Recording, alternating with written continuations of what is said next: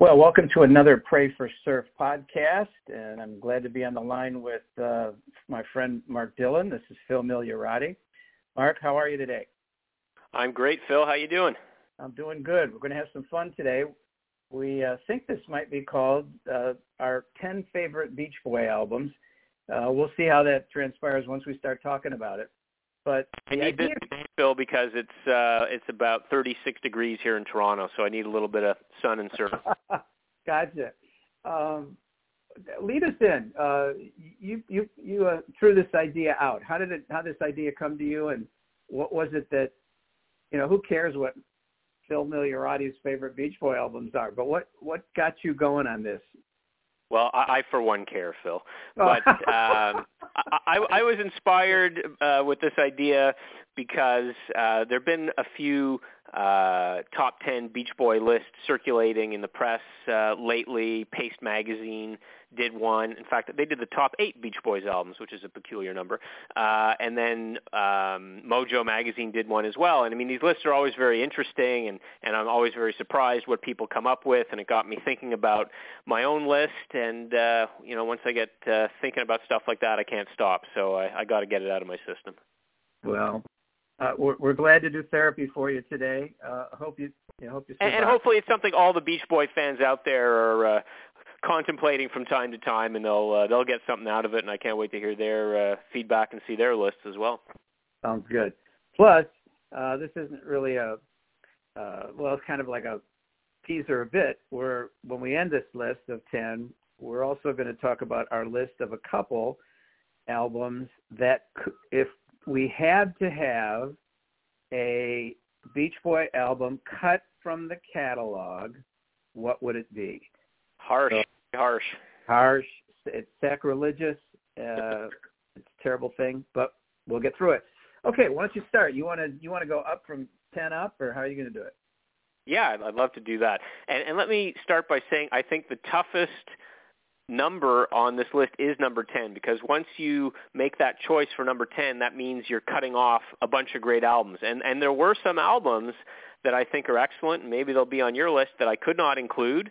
So, there were about 4 or 5 really competing for that number 10 spot, and I'm going to go with the Beach Boys' Love You. Okay. Talk about that for a second. I mean, this is definitely one of the most divisive albums in the Beach Boys catalog.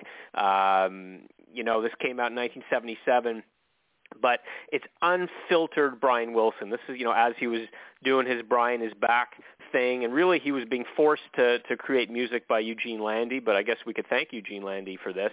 And I mean, this album, the first time I listened to it, I honestly felt like this is a Frisbee and I'm going to throw it out the window. It was so bizarre to me upon first listen. It's got this heavy synthesizer sound to it, which was very strange, and some of the silliest lyrics I've ever heard, and Brian's voice and Dennis's voice are pretty crappy on this album. But the reason why it soars is because this is all delivered with great conviction. I mean, only Brian Wilson could get away with lines like, "Mona, don't you like fine wine now? Don't it taste fine now?" I mean, but he's, Dennis sings this like it's Shakespeare or something. I don't know. So I think it's a joyous album. If you let your cool radar down and get into it, I think it's a sublime masterpiece of a sort. I love it. Yeah, it's kind of maybe it would have the award, if we did an award for each album. What award would it get? This would be the quirkiest. Would you agree with that, or is there a better word for it? I mean, there's a lot of quirky in the Beach Boys catalog, but yes, this one, as I said, it's unfiltered Brian Wilson. I mean, Carl and Dennis did play a substantial role in recording this album, and Mike and Al came in to do some vocals, and thank God for that, because only them and Carl had pretty clear voices at that point in time. But yeah, it's a bizarre album. It's not to all taste. I know fans that hate it, but I'm one of those that love it. Yeah, and we won't spend the whole time on this one, obviously, but I wonder if the voices, Brian and Dennis, were in a better place at that time, would it still have this total quirkiness? Is that part of the quirkiness? If they, and I'm not sure this is even something I should say, but if they, re-recorded it would that ruin it? Is it from at least your point of view, is it a top 10 album because of all that stuff? I'm not sure what I'm asking here, but what do you think?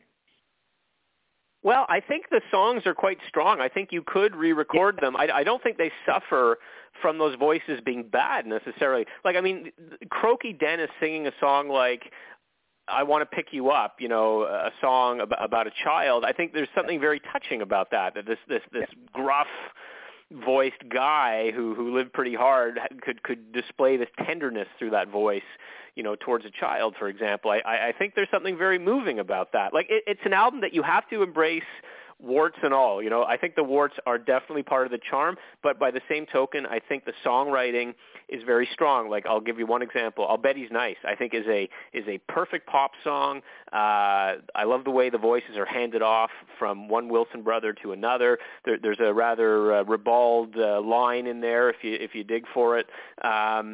And I think it's just great. I think that could be re-recorded and still be a great song. But I think this production captures a moment in time, you know, when Brian and Dennis, you know, were having their problems with substances. But it's a very creative album. It's unique. There's nothing like it. Yeah. And when you mentioned Dennis singing "I Want to Pick You Up," for some reason I thought, and are these two albums in the same universe? But I thought of Friends at that moment.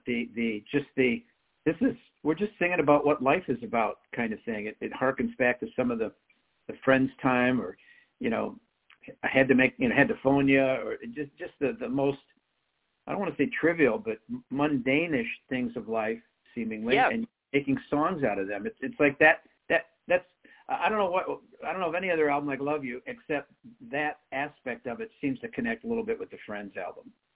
And Wild Honey. I mean, that whole era, like if you look at a song like I Love Just Wants to See You, I mean, you know, it's a song about a guy like doing dishes and thinking about an ex-girlfriend. I mean, you know, The Night Was So Young, I think, connects with that too.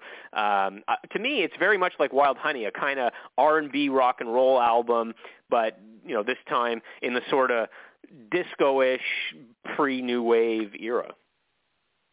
Well said. Well, you know what I'm going to ask you to do? I'm going to ask you to give us your bottom four. You're on a roll, and mine are obviously one at a time, but they kind of go in clumps. So how about if you go through 10 through 7, and we'll see where we go. Is that all right?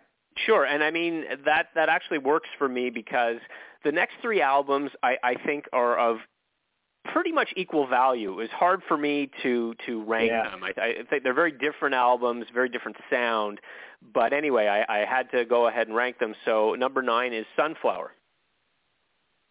Okay. Do you want to talk one at a time? Do you want to give the list of those three? Or well, let me talk a bit about Sunflower. I mean, some fans would rate this number 1. I mean, there are fans out there who love it. They love the fact that the songwriting duties are handled by all the guys, and the vocals are handled by all the guys, and so it's a real team effort in that way. The sound quality is great. The recording by Steve Desper, their engineer, was way ahead of its time. It's a great album to listen to, particularly I think on vinyl. I've never felt the CD versions I've heard have quite done it justice, but nonetheless a great sounding album. And you know, I think the real champions of that album are as always Brian, but Dennis as well. I think Dennis matches Brian on that album. 4 Dennis songs. That's the most he would ever get on a Beach Boys album. And they are fantastic. Slip On Through, Got to Know the Woman, It's About Time, and Forever. These are among his best songs. It adds so much. So it's a very soulful record. And I would say that this record, I mean, they had accumulated maybe 40 songs, you know, in 1969, 1970. They were all of them were recording a lot of music, and so they had to sort of pick and choose the best. And while I think they did a great job, I'd say why I don't rate this album higher is because it does something that the Beach Boys today does, and that is it pretty much puts the fast songs on side 1 and the ballads on side 2. But I like that in theory, but I think in execution, you have so many ballads on side 2 that some of the ballads lose their force. I mean, when you have 2 great ones like All I Want to Do and Forever, then I think a song like Our Sweet Love just seems okay in comparison, you know? Like, I think they had other songs in the can that had they introduced those into the mix, it might have been an even stronger album. I'm thinking of stuff like Soulful Old Man Sunshine. I mean, oh my goodness, yeah. the title alone, it sort of explains what the Sunflower album is all about. It's about Sunshine Soul, you know. So I think if that had opened side 2, for example, and you know, even other ballads like Fallen in Love by Dennis, I think is great, and that one would have been great on the album. So anyway, I don't want to diss this album. I think it's a great album and has more great songs than most albums should be allowed to have. Yeah, I agree. It's on my list. It's actually number 10, but I agree. And it was one of those albums, how do I say this? It was like, oh, thank you, God. The Beach Boys aren't dead, and maybe people will even listen to them now. I mean, in real time, as these albums were coming out, they were just getting ignored, laughed at. Obviously, we look back, and people realize that even their very poor selling albums around that time were not very poor at all. They were very good. Sunflower's one of those. So it was some of these albums that I'll talk about when I get to some of mine are like sonic moments. I don't know what else to call them, where it's like, I know I'm listening to this. It's brand new. I love it because it's Beach Boys, but there's something very special here. And so number 10 on my list. But number 8 for you, Mark. Surf's Up. Okay. Now, I felt it's difficult because Sunflower and Surf's Up came out consecutively. Surf's Up 1 year later, 1971. And I think a lot of fans prefer, they feel the Beach Boys vibe, the authentic Beach Boys vibe, more in Sunflower. But I think the thing with Surf's Up that can't be denied is there is an overall ambiance to this album that carries pretty much from start to finish. I mean, I think if there's one sort of sore thumb track, it might be Student Demonstration Time, which I think is an excellent recording. Some of the lyrics, I think Mike was just trying to be clever more than really making a cogent point.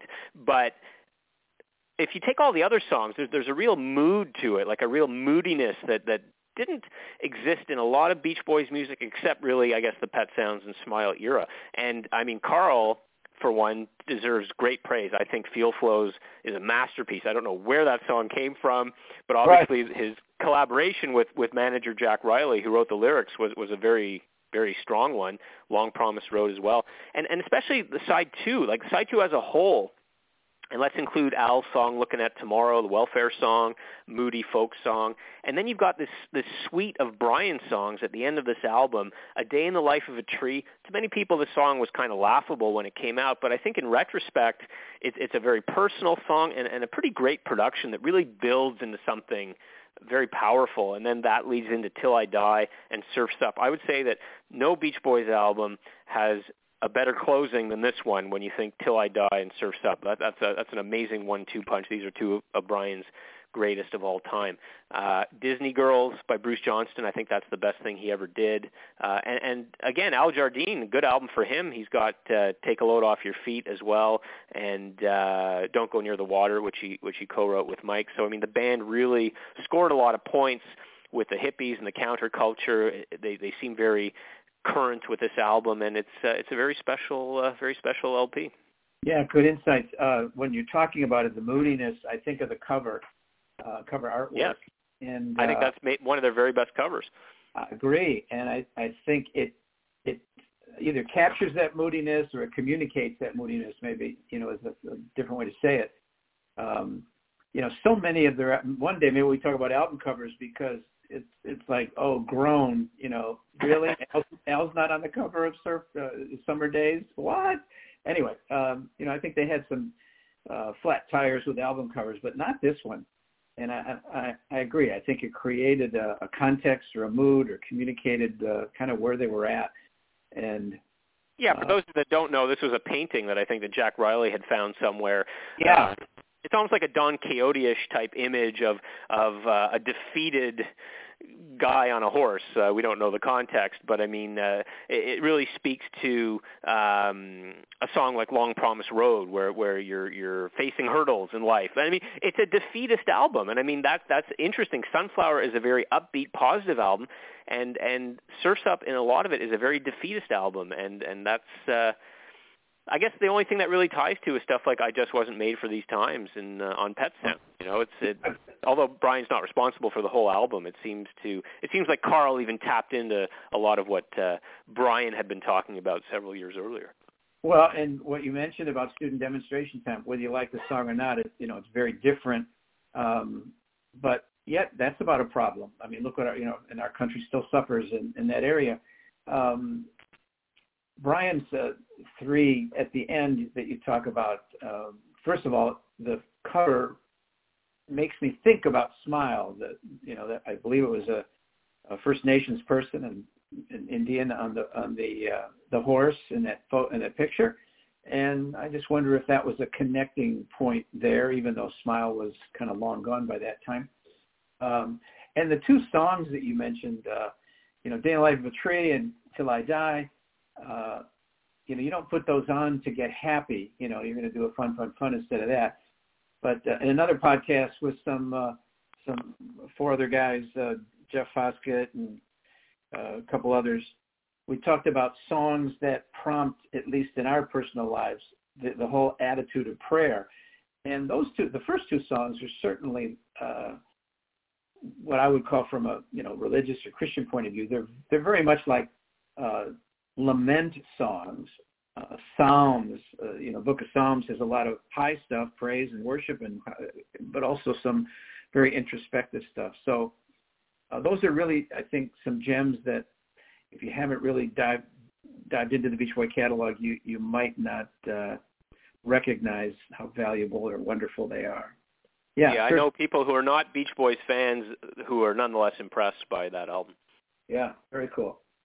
So, Love You, number 10, Sunflower, number 9, Surf's Up, number 8, and how about number 7? Wild Honey. Ooh, okay. And I know this is one of the Beach Boys' best albums. You know why I know? I should probably. I don't. Brian told me so. Okay, talk about it. So are we going to contradict the great Brian Wilson here? I don't think so. This is a very special album for me because I'd say this was the one. I'd been a Beach Boys fan when I was a kid, the greatest hits, the 1962 to 1965 era, and then I just kind of went away from it for a few years. And Wild Honey was the one that I discovered that made me realize that, there's a lot of great material, in the Pet Sounds to Holland era, 1966, 1973. But this album, again, it's one of those albums where I played it for people like, this is the Beach Boys? Like, it's so different from what had come before, not what people expected. So I think, it might have perplexed, a lot of fans, both casual and hardcore fans back in 1967 when it came out. I mean, it's been called their R&B album.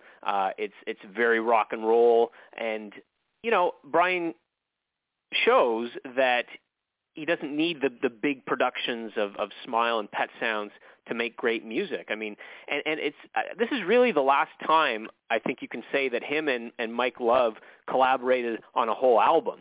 They definitely collaborated on songs, but this was an album where Mike wrote almost all the lyrics, and Brian wrote almost all the music. So that's very heartening.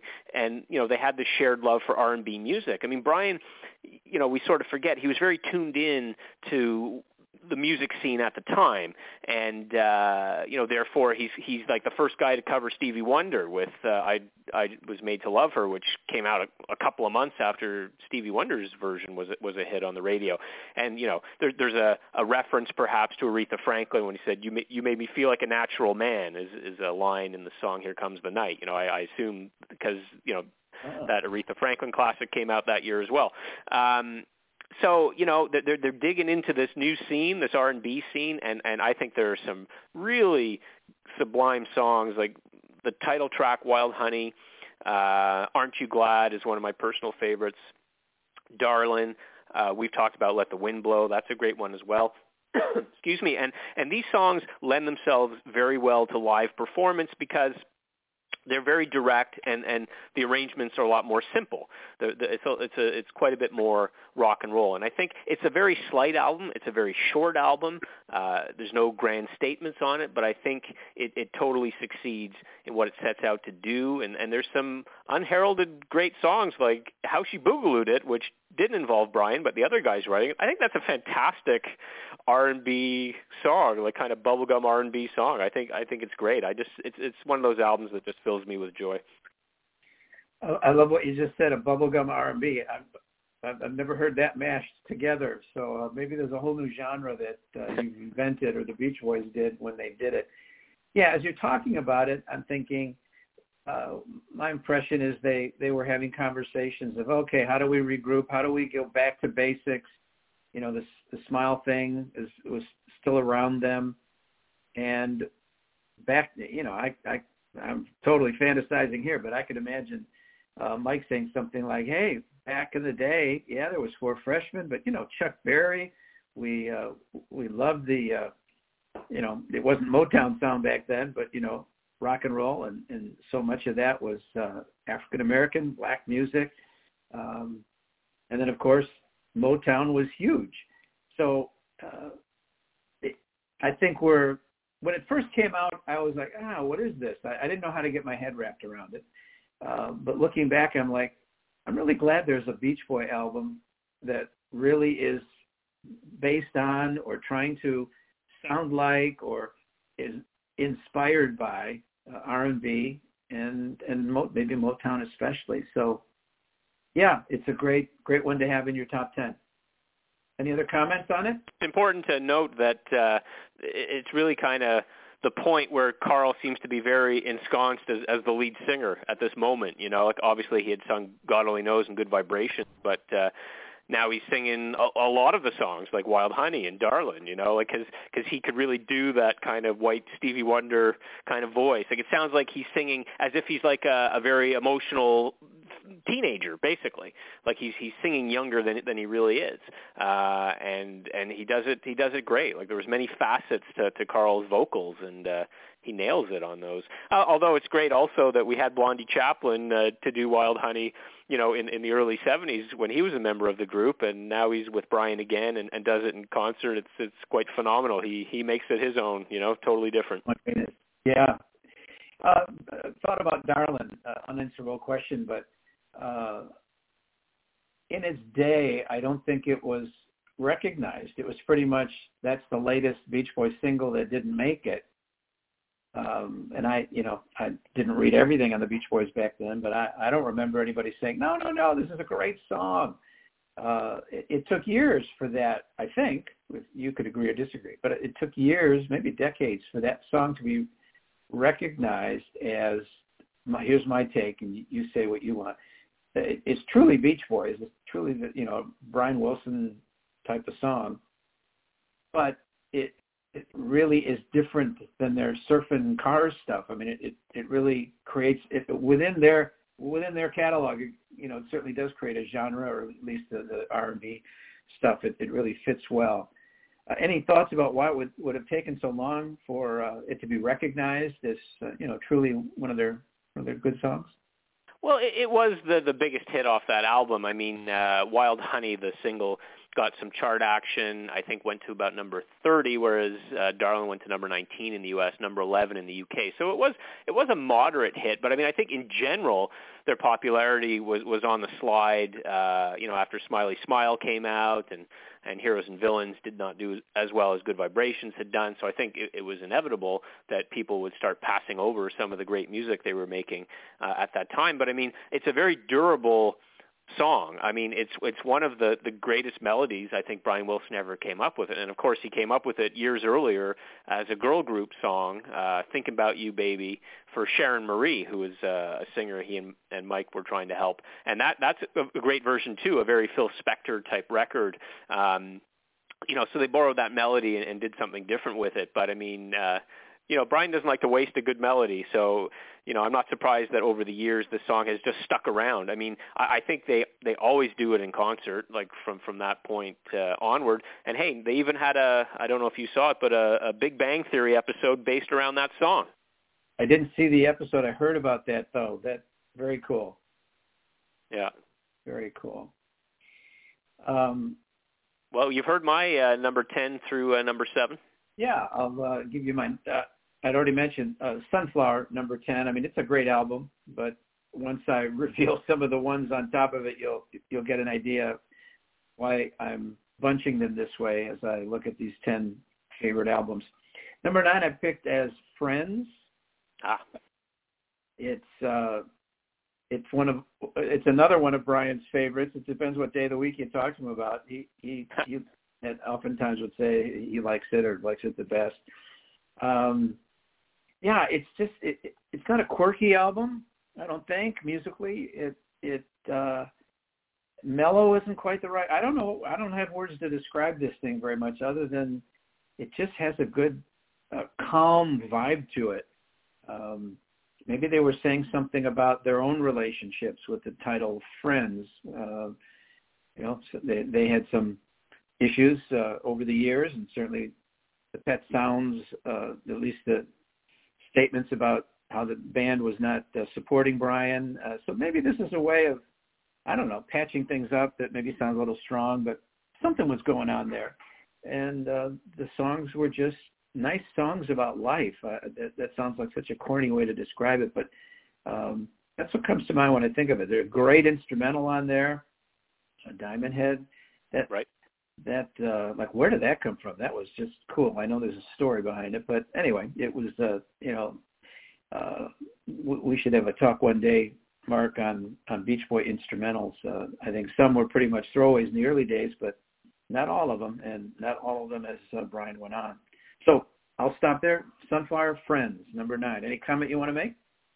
Well, yeah, I guess Friends has been known as their meditation album because, they had been introduced to the Maharishi around that time and were practicing meditation. And it really, as you said, it has that mellow vibe. Like, it's a very soothing album. It has some discordant moments, though, especially, ironically enough, the song Transcendental Meditation that closes the album because, you'd think a song with a title like that would be very calm, but it's kind of got this kind of screeching horn thing going on.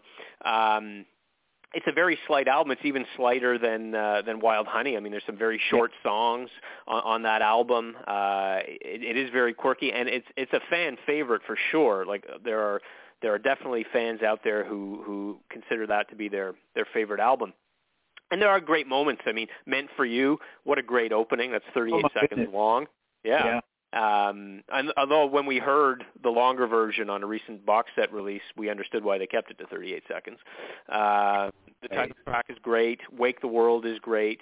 Little Bird, Dennis, this is the album where Dennis starts to rise as a songwriter, and he had that collaboration with Stephen Kalinich. And Little Bird is a great little song that Brian contributed to, showed that Dennis had arrived. And of course, Busy Doing Nothing, is one of those songs you were mentioning about, as the title would suggest, it's not really about anything at all. It's the Seinfeld of Beach Boys. I was just going to say that. Maybe we should call them Seinfeldian songs or something. Yeah. But yeah, it's a unique album for sure, and people also like it because it seemed to mark a return to harmonies and also to Brian, working a little bit more with orchestrations than he had for the last couple of released albums. Okay, Sunflower, Friends, number 8. We tried to set rules as to what would fit and what wouldn't, like greatest hits and stuff we didn't do, but I picked the Smile Sessions. What year was that? 20. I forgot, 12, something like that. But anyway, that, 21st century edition, that big box thing, those technically, those were, I don't want to say new songs. I mean, the thing that had been leaked, everybody had bootlegs, but just the ability to listen to each of the songs, but then if there was an alternate version or an alternate take or different snippets, if we had to suffer by not getting the 1967, what would have been the definitive Smile, then even though it's decades later, this is maybe the best we could get at that point. It's not just that some of the songs were leaked, but that theoretically all of them and so much more of each of them, it allowed you to kind of immerse yourself and smile. I don't know. Are there too many people that literally started side one, song one, if you will, and go to the end? But it sometimes when I'm doing a shuffle, Beach Boys shuffle, and a Smile song comes on, it's like, oh my goodness. It's almost like you can't listen to Smile as, you can, but hearing each song just has its own particular stunning experience. I'm just kind of babbling here, but anyway. Well, yeah, I mean, you get a whole lot of music out of the Smile material because, like, each individual song has so many movements to it, you know, as Good Vibrations did, that it's almost like you're getting a whole album condensed into each song. Exactly. Well said. Yeah. Yeah. And by the way, to correct myself, it came out in 2011. 11. Okay. Yeah, I was wrong as well. But yeah, Brian was still doing the modular stuff, and some of those modulars being put together in a suite form. Man, I wonder what that would have been like had he, you know, you and I talked about your theory on one of our podcasts of the Smile, the original Smile, and point you made that I've not heard from others is back in that day it was vinyl, so you couldn't have 20 songs on, you know, one side. There's only so many minutes. So again, to be able to listen to the fuller experience, it made my top 10. So there it is. So Sunflower, Friends, Smile Sessions, and then number 7, and then we'll go back to your list. Number 7 for me was 2020. Interesting. You know, how can you can't pick a bad one in terms of songs, but I think that again for me was the timing of where they were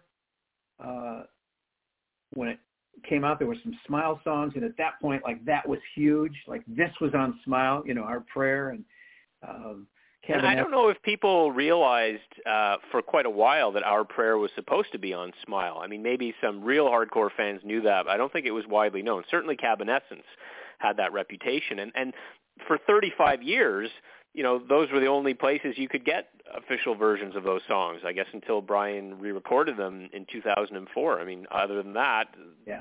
that's where those songs resided, even though we knew they were from Smile. Yeah, and I know it was kind of a cobbled together album, maybe a little bit of what you're talking about with Sunflower, but it had a great lineup of songs. Carl's voice again. I think I Can Hear Music was on there, right?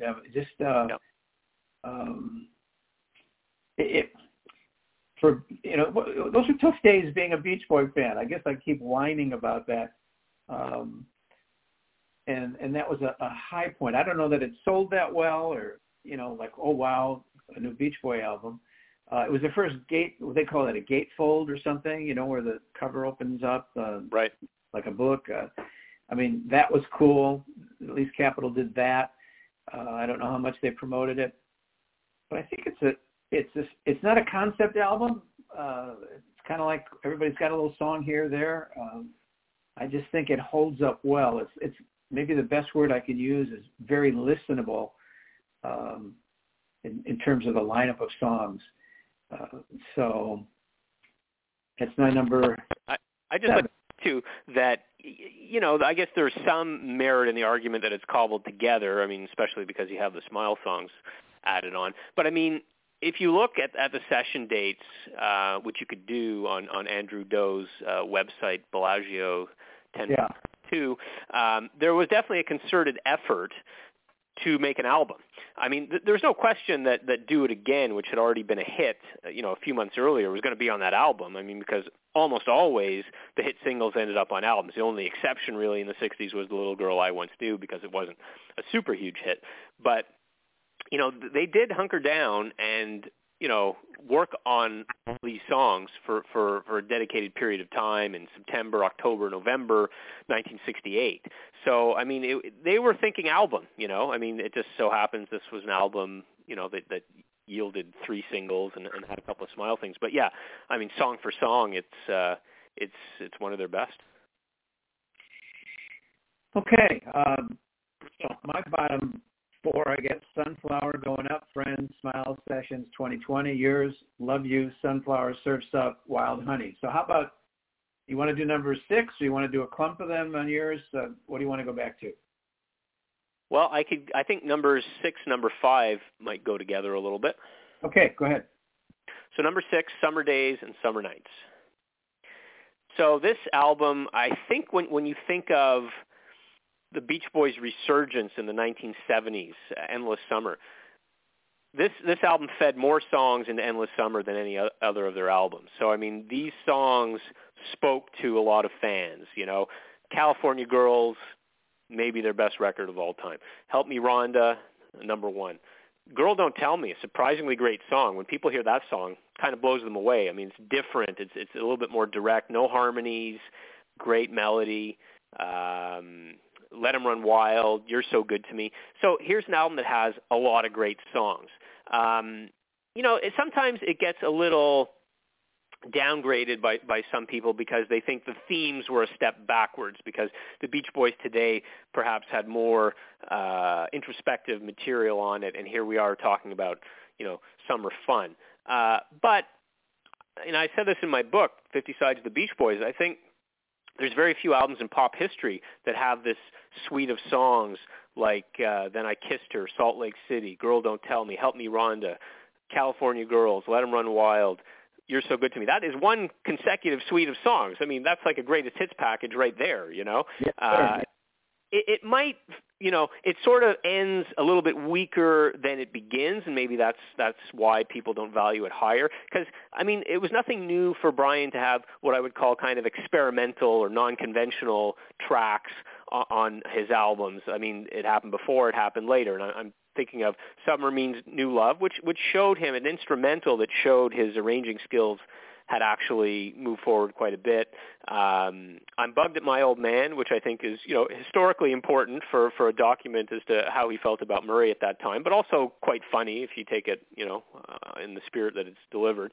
And Your Dream Comes True, which is an a cappella thing. So we've got an instrumental, a novelty song, and a cappella ending the album. So that's a bit weird. It doesn't necessarily end with a bang, like with a huge, you know, hit song at the end or anything like that. But anyway, a lot of great songs on that album, and it was a step forward in terms of Brian's arranging and producing abilities.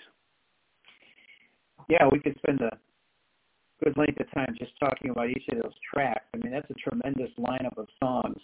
I think it gets, you alluded to this, it gets kind of a bad rap. It's, you know, the title is about summer days and summer nights, obviously, so they want to sell summer.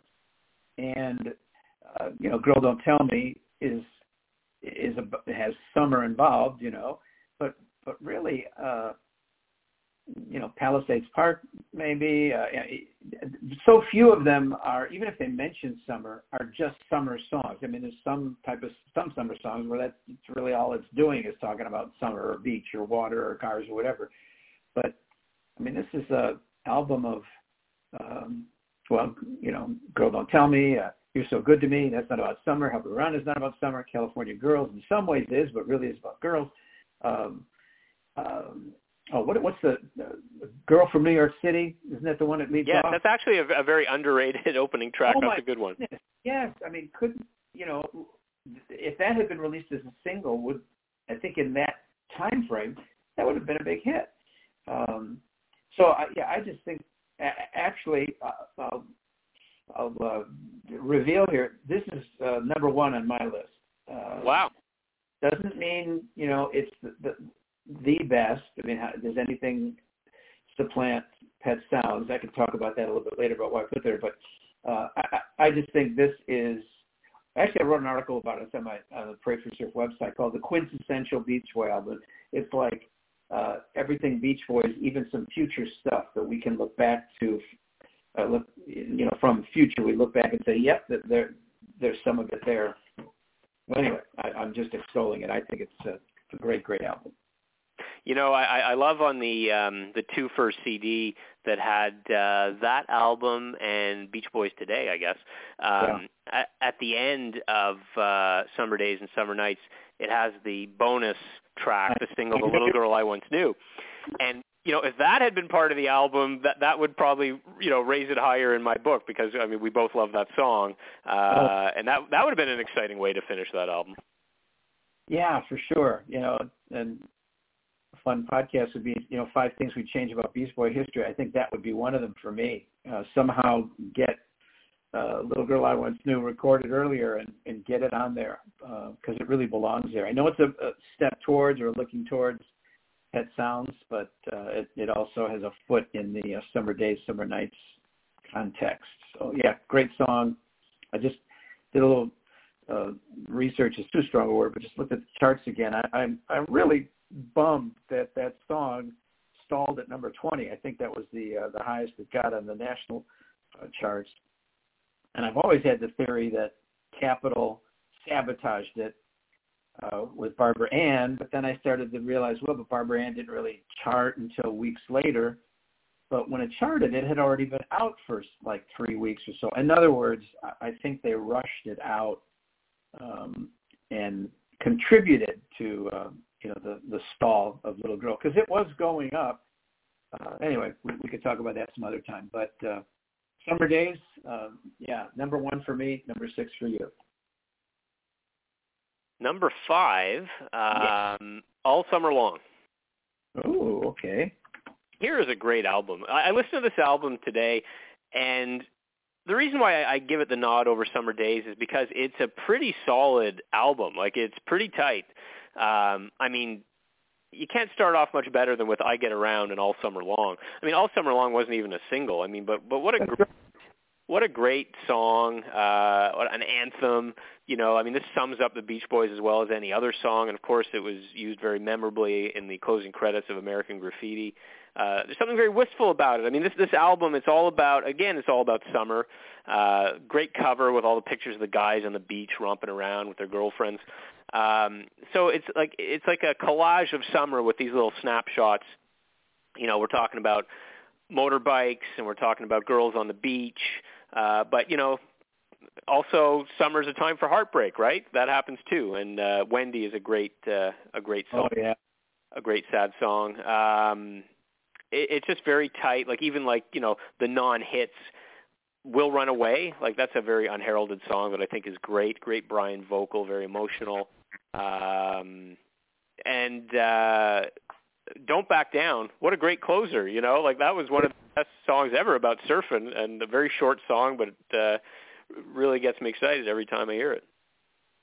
Well, I know there's a fine line, maybe not even a line, but a fine line between thematic and concept. In other words, Little Deuce Coupe is a thematic, to me, is a thematic album. Surfing USA, it's thematic, same theme. Again, fine line, but this may be their first concept album. What's the difference between Summer and and Cars? In some ways, not, but it's almost the difference is it's not just the topic of what they're singing about. It's the ethos. I can't define that other than the vibe, I guess, is what I'm saying. And this one maybe is the most mature of all the thematic albums, and maybe it's the first concept album where it really is selling the summer experience. I don't know if you feel. Yeah, and I think, you don't think of this as being like a big production statement, but, I Get Around is a great record. And also, if you look at something like Drive-In, it's a fun song. We included it on our previous podcast about humorous Beach Boys songs. It's a fun song, but it's also quite an avant-garde production, I mean, it has these dead stops like The Little Girl I Once Knew has, like why would you, Brian, why would you make us like endure a dead stop in a song about the drive-in, like you're confusing with our expectations, so it showed that within that fun context of fun records, he was trying stuff, that he would come back to later, and it's just it's a classic for sure. Love it. Okay, well, I will give you my 6, 5, and 4. How's that? Sounds good. Not that they're alike in terms of what they are, but in terms of, I guess I'd say, category. It's like this threesome came to me, which I'll just say I'm sure none of these are on your list. Wow. And that's why when we talked before this podcast, I wanted to clarify that I wasn't thinking greatest albums. I'm thinking favorite albums. I love it. Yeah, all of this is personal. We know that. Anybody who's listening to this has probably said, you know, you guys are crazy, both of you. But here we go. Number 6, Live in London. That album. Pardon me? I love that album. That is. I didn't put it on my list, but I guess I wasn't thinking in terms of live albums. But that is my favorite live album of theirs, and holds a very dear place in my heart. I think it's great. Well, we don't always, you know, we're not clones of each other, but you know, we think at least on this one similarly. Yeah. Maybe one day we'll parse out the 4 live albums. They're all good for different reasons. But to me, this one was, again, what I call a sonic experience. It was like from the very beginning, it just hit me. The horns, the sound in that room where they were, I don't even remember what hall it was, but, you know, it was in England. Hammersmith Odeon. Thank you very much. So the room, the sound of the room, their presentation was changing in terms of, it wasn't just each guy had their own little you know, plug into an amplifier, but there was a bigger sound, not just louder, but a bigger sound presentation. The songs that they did, it wasn't a greatest hits concert. I mean, I love, you know, Beach Boy concert before that, those songs. So it's not like, oh, I'm glad they weren't singing those, but I'm glad they were singing songs that they wouldn't have sung had they just done a greatest hits thing. So it just felt... Phil, could I just interrupt for a sec? I was dead wrong on that. It was actually at Finsbury Park, Astoria. That's where it was recorded. Ah, okay. Well... The Astoria Theatre in London. Glad you're looking at your computer. Thanks. Thank you, Google.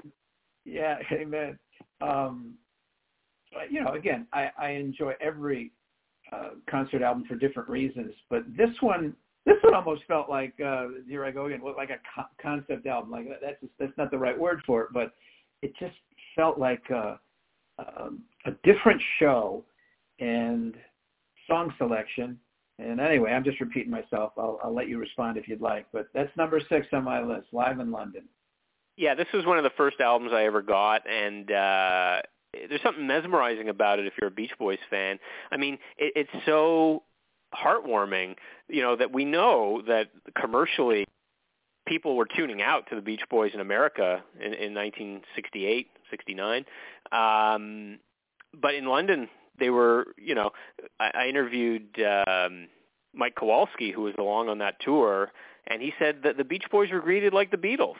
You know, I couldn't understand why, but they were, you know, and that's great. That's great that they were getting it, because the Beach Boys sort of arrived a little bit later on the scene in England, so it was all a bit more fresh to the fans over there, and they appreciated, you know, what the Beach Boys were putting out at that time. Case in point, "Do It Again," which is on that album, was a number 1 song in England. You know, could only be number 20, I believe, in the U.S., but you know, their live shows had improved so much, like in the course of a year or two. Like if you listen to, you know, some of the earlier stuff they did, it was a bit thin, like circa 1966. But now they really fleshed it out with a fantastic horn section. "Aren't You Glad" has a fantastic version. "Bluebirds Over the Mountain." These are better live than they are on the records, I believe. Thank you. I agree. Keep going, but I totally agree. Yeah, and I mean, there's just some spine-tingling moments, like when I think this was the first album appearance of them singing "Their Hearts Were Full of Spring," you know, so this totally a cappella 4 Freshmen song that is really like where their harmonies are born. You know, this is what they look to form their group sound. You know, to hear them do that live at that point is great. And then, you know, people go nuts for "Good Vibrations" and "God Only Knows." And even Barbara Ann becomes a pretty rockin' tune at the end, you know, which I don't think it was before. It was kind of just a goofy little song, but they rock it up very effectively. I only wish that they had not cut the last track, which was the Dennis song, "All I Want to Do," which is another great rocking song, and they do a great live version. They did a great live version that night, or one of those 2 nights, and I guess they cobbled 2 nights together, but that would have even made the album better. But still, I think that is one of the greats. Yeah, just one point to go back on when you talked about their sound was kind of thin, and this is my statement, you know, a step way beyond that. If you just take the the tapes or the CD, wherever you get it, but the rehearsals, and then for Good Vibrations, when it had just come out and going to number one, and I think Brian had to fly to Michigan or Chicago to meet them and help them arrange to do it live. Given what they sounded like back then, it was a pretty good accomplishment that they could actually perform Good Vibrations. But but the ambiance is totally different. I mean, I remember being at those concerts, and basically, you dressed up to go. That says something. And then secondly, you sat there. In today's concerts, if you're not up by the second or third song, you're not going to see anything. It was just that might be because it's the Beach Boys. If it had been a Rolling Stones concert, people would have attacked the stage. Well, very good point. But anyway, this just took them a quantum leap forward, and I'm really glad that. Aren't you glad? I sure am. I'm sure glad this one came out. Okay, my number. Pardon me? I'm glad you have it on your list. Yeah, thanks. Okay, number 5. This one you may want to hang up on me, but hang in there, please. Came out in 1968. Another gatefold album. Actually had a number of sheets of paper in the middle there. Talking about, well, actually another aspect to it. From my recollection, the very first Beach Boy album that had the 6 Beach Boys on the cover, Stack of Tracks. Well, that's a very interesting choice. Yes, it is. And obviously, we're saying all of this is personal, but it just had a profound effect on how I listened to. I could never listen to the Beach Boys the same way again, because of being able to hear things that my ears could not hear. I'm sure many people. I had a friend growing up, a guy named Dave Holmbo, who really was the music. He was like a Brian Wilson, very musical. We made some records together, and I didn't know what I was doing, and he knew everything. So he probably heard these things just by listening to the records or radio back then. I didn't. So when I began to hear Sloop John B and California Girls, just the instrumentalist, I mean, I won't call it a spiritual experience like, God showed up, but it was just something stunning for me. And so it has to be, it's at number 5. I don't know that the actual, what number it is important. It's certainly on my list of favorites in the sense of Beach Boy music that got through to me or changed the way I listen to their songs from then out. So Stack of Tracks. Now, it was presumably, all the guitar chords were there or whatever. I mean, I couldn't read any of that. That was meaningless to me. But just being able to, and it also felt, it was just, at least for me, beginning to realize that there's more going on in the studio than what we end up with a song of 2 minutes and 32 seconds or something. And so while these weren't studio, alternate versions and studio talk, it was a little bit more like, wow, sitting in the control booth and hearing them, put the track down. So there it is, Stack of Tracks, number 5. Well, that's a very interesting pick. I mean, I think it makes a point that Brian Wilson was a great arranger. I mean, here's a guy that did great instrumental tracks as a producer and arranger, and did great vocal arrangements. Like that's I imagine a pretty rare gift to be able to master both of those, and then you marry it together and you get something that sounds like heaven, But you could take them separately and get something very substantial. And I guess this makes that point. And it's interesting because for many years this release was scorned. I think most fans said, well, this was just a cynical cash grab by Capitol, like just another right. Put Surfer Girl out there in the market, But then, as we talked more and more about the genius of Brian Wilson and his arranging abilities, and all these CDs started coming out and box sets, they always have the instrumentals and the vocals separated out, so you could enjoy the details that are lost when it all is mixed together. So I guess it was a release that was ahead of its time, just like Brian was ahead of his time. Yeah, if Party was one of the first, maybe the first unintentionally unplugged albums, I don't know what we call Stack of Tracks, maybe the first instruments only kind of thing. Yeah, totally. Karaoke. Karaoke. There you go. But I think, I think that even though Capitol was doing these releases just to keep milking the cow kind of thing, they've left us with some good stuff. Now, of course, if there wasn't a stack of tracks, we would have that because of, bootlegs and subsequent releases that give us some of that. But at the time, it was, no pun intended, it was off the charts for me. So that's why it's number 5. Okay, let me go to number 4 because my top 3 are together, and then after this we'll go to your number 4. So number 6 is Live in London. Number 5 is Stack of Tracks. Number 4, another might be a surprise to you, is the Christmas album. Well, that was included, I think, on one of the other lists that came out. I guess it was the Paste list, which sort of made me raise my eyebrows. But go ahead, tell me all about it. Sure. Well, also wrote an article on my site about the Christmas album, how if you take the 5 original Beach Boys songs and you change the words so that you weren't talking about Santa Claus or Merry Christmas Baby was, some other holiday. In other words, if you de-Christmasized those songs, I don't want to overstate it, but wow, that's a pretty good start to a full album of new Beach Boys songs that are excellent. I know Christmas has its, allure or its own ethos and all that kind of stuff.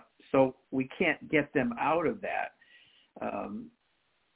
But nonetheless, I think if you just listen to me, those 5 songs, just as Beach Boys rock and roll, but then the one song I'll pick from the other side is We Three Kings, which is religious Christmas, not just, Christmas ballad, that kind of thing.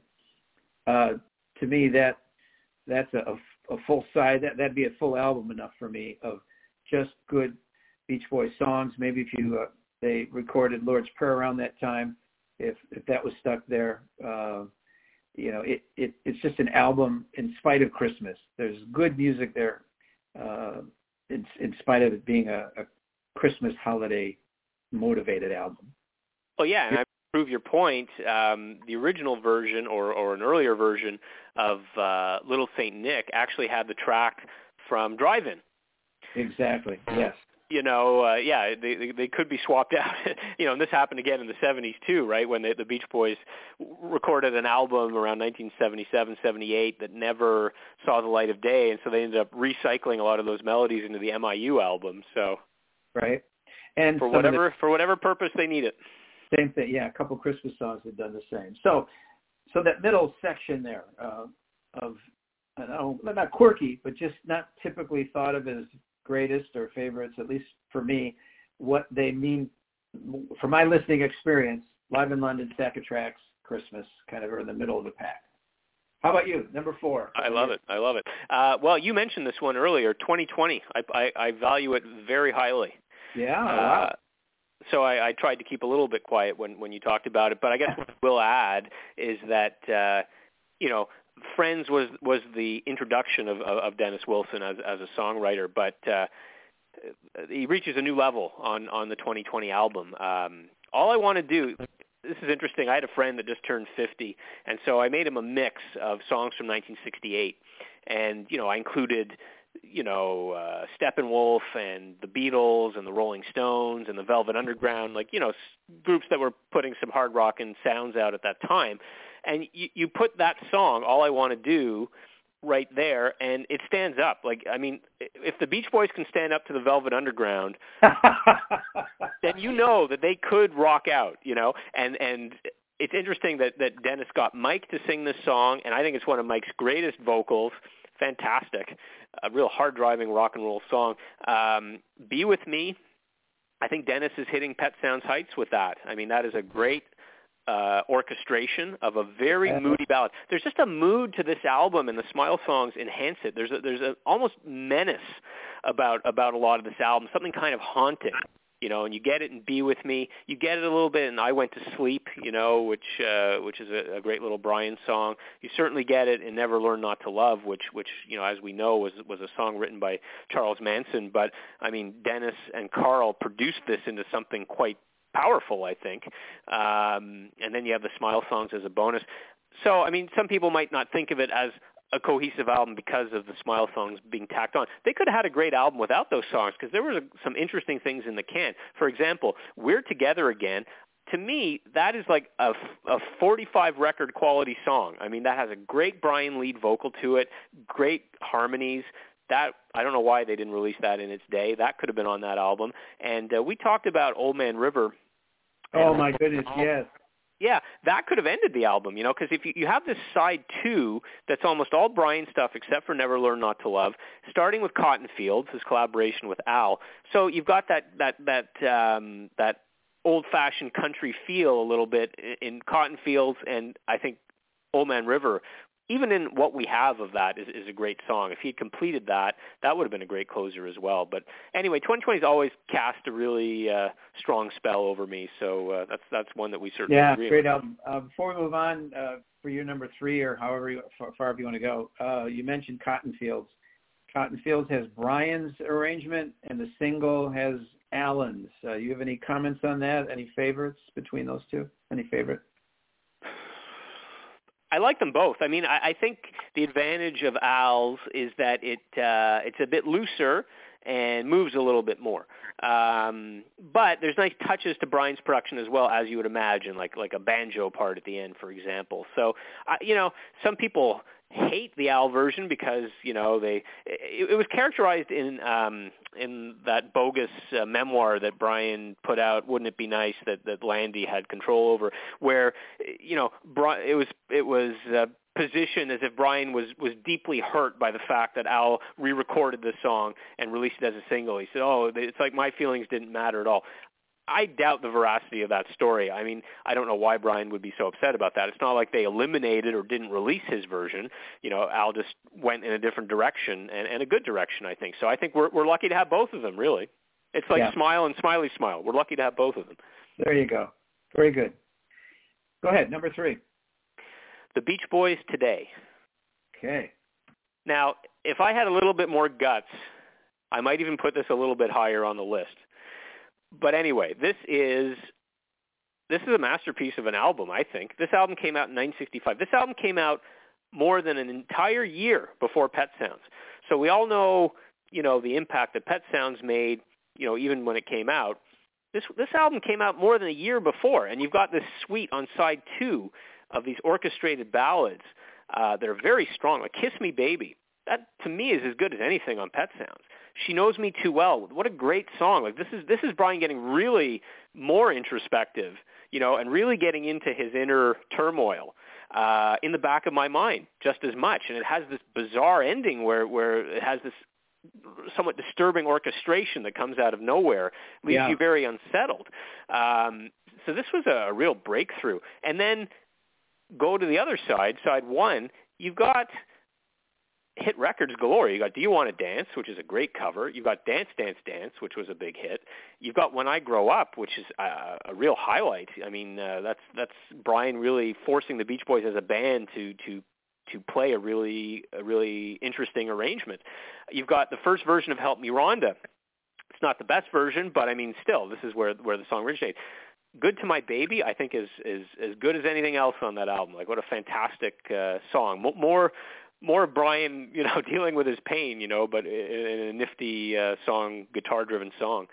I think if you include Help Me Rhonda, there's basically 7 sides on this album. By sides, I mean like single A sides or B sides. So it is an album. Please Let Me Wonder. That's another one. It had a little chart action. Went to about number 52.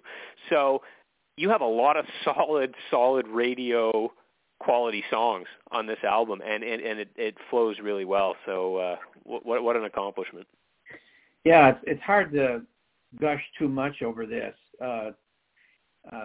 Looking again at the writing, of these songs, and there's a lot of, Mike Love, Brian Wilson stuff. So I don't know if they ever did. Wild Honey was great, but in terms of the early Beach Boy years, I mean, this I think was maybe their greatest collaboration album.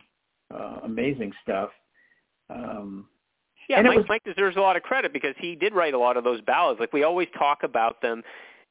Mike gets a bad rap to some extent because we always talk about this as these are the Brian songs, and even I just said, like, very personal Brian songs. But in a lot of cases, Mike is writing the words. Like in the case of Kiss Me Baby, I believe those are Mike's words, and he sings actually very well on that song as well. So, I mean, yeah, he deserves a lot of the credit for that. Well, and I'm noticing in the back of my mind, Mike Love, Brian Wilson. Not sure how many, who wrote what lyrics, and there was all that, the legal suit and stuff like that. Sometimes maybe he was saying, hey, I wrote one word or something. But the point is that he, that's a very different song, not just orchestrally. And, he stands up well with that. This is their first non-summerish surfing beachy type album. I mean, no surfing, no cars. So what else could you sort of get the kids with? Dancing. Yeah. Right? So you've got Do You Want to Dance, Dance, Dance, Dance. When this album was reissued, the first copy I ever bought of this album was a reissue, kind of an unfortunate reissue that came out, I think, in the 70s, where they titled it Dance, Dance, Dance, because obviously it was no longer the Beach Boys today.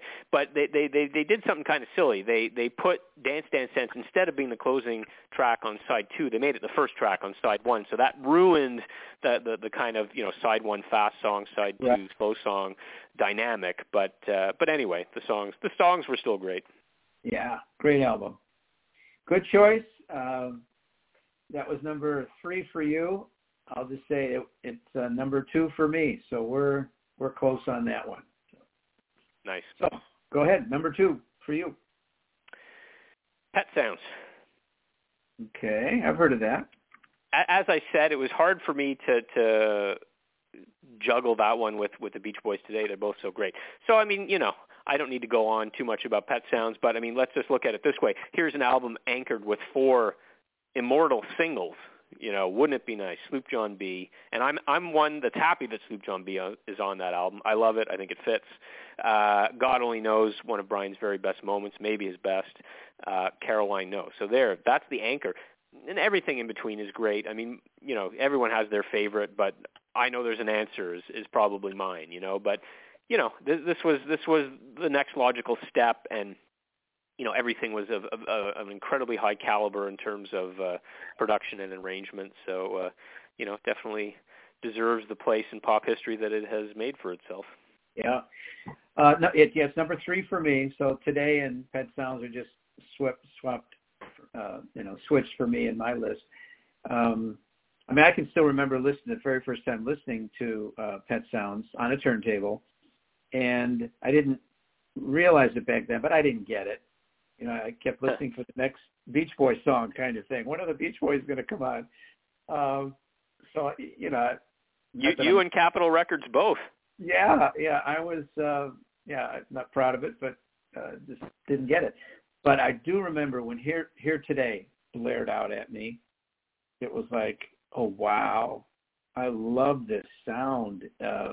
It just I felt enveloped by it. And I just had a little dinky old turntable, so it wasn't so great sound system. Yeah, just an amazing album. Arguably Pet Sounds, number 1, what does that mean? But, could it be the greatest rock album, some say? Smile, greatest unreleased at the time album. Paul McCartney sang God Only Knows, maybe the greatest song written. Arguably, Good Vibrations. Well, I have to say that's often said, and somebody made that statement on Facebook, but the only time I've ever seen an official list from Paul McCartney, he did one for Rolling Stone magazine, and God Only Knows was not his number 1 choice. It was his number 2 choice. His number 1 choice was A Whiter Shade of Pale by Procol Harum. Well, can't deny that. When is someone being nice? To throw out there. Or when is he trying to now I'm, the Beach Boys fan interpreting what he did. Is he trying to appeal to more hard rock fans? I don't know. Anyway, all I'm saying is just so many of their songs, albums, have again, arguably, maybe not number one, but just in the discussion for so many of the top spots. And I think still, even though these last 20 years, give or take, I think people have finally, more people have finally realized the greatness of their catalog. But back in the day, they were putting out some great stuff and didn't get noticed. So Pet Sounds, number 2 for you. Reputation. Sorry, Pet Sounds had that strong reputation for many years, but my experience was, after, as I told you, Wild Honey got me into that era, and I just wanted to find a copy of Pet Sounds, and I couldn't find it anywhere. Yeah. It was out of print, and Mike Love has spoken of I should say James Guercio, who was handling their catalog at that time, had a bit of a problem with the record company, and according to James, that's why their catalog was so hard to find at that time. But so I was just looking for it for years, and I was very happy when I finally found it, and this would probably be in the late 80s.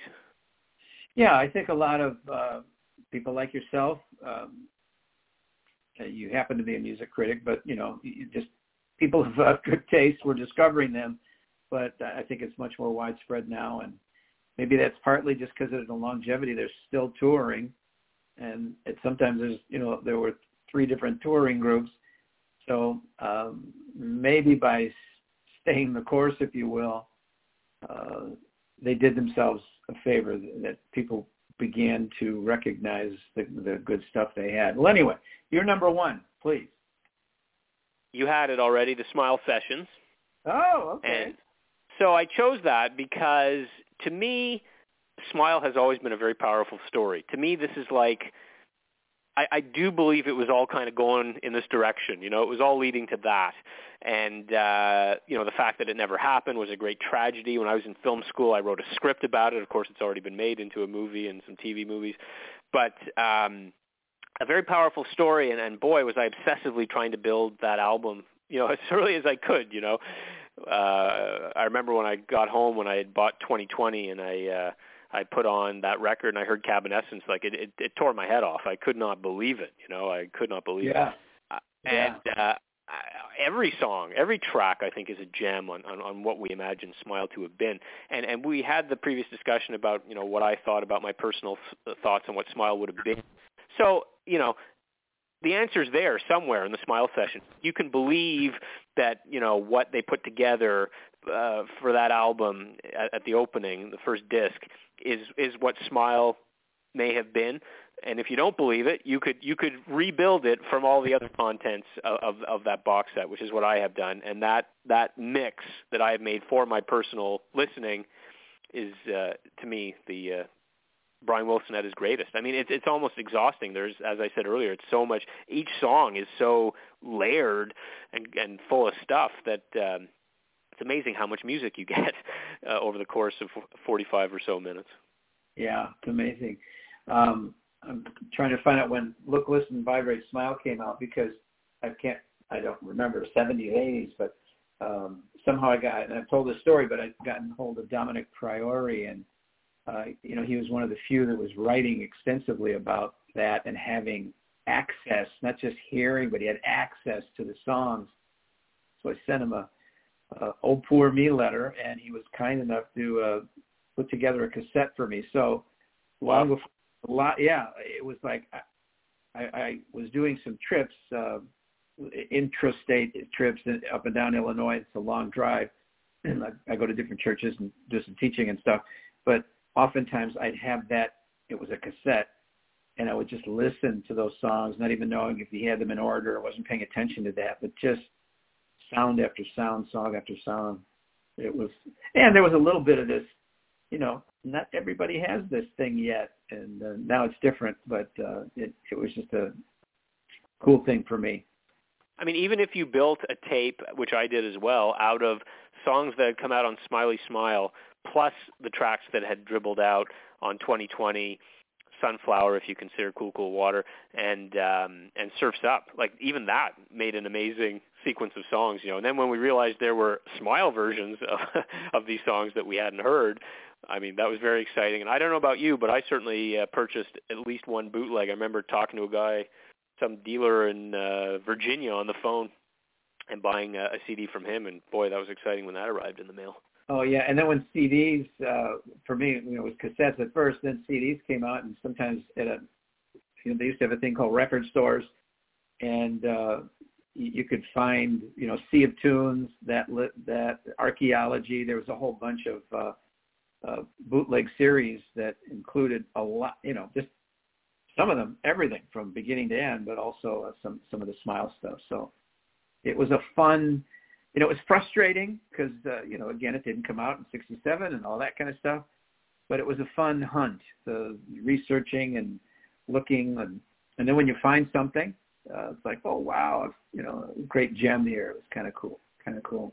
And it didn't disappoint when you know, when Brian recorded a version in 2004 and wrote some new stuff to finish it off, you know, like it was all very well done. Smile has always, I think, lived up to its mighty myth.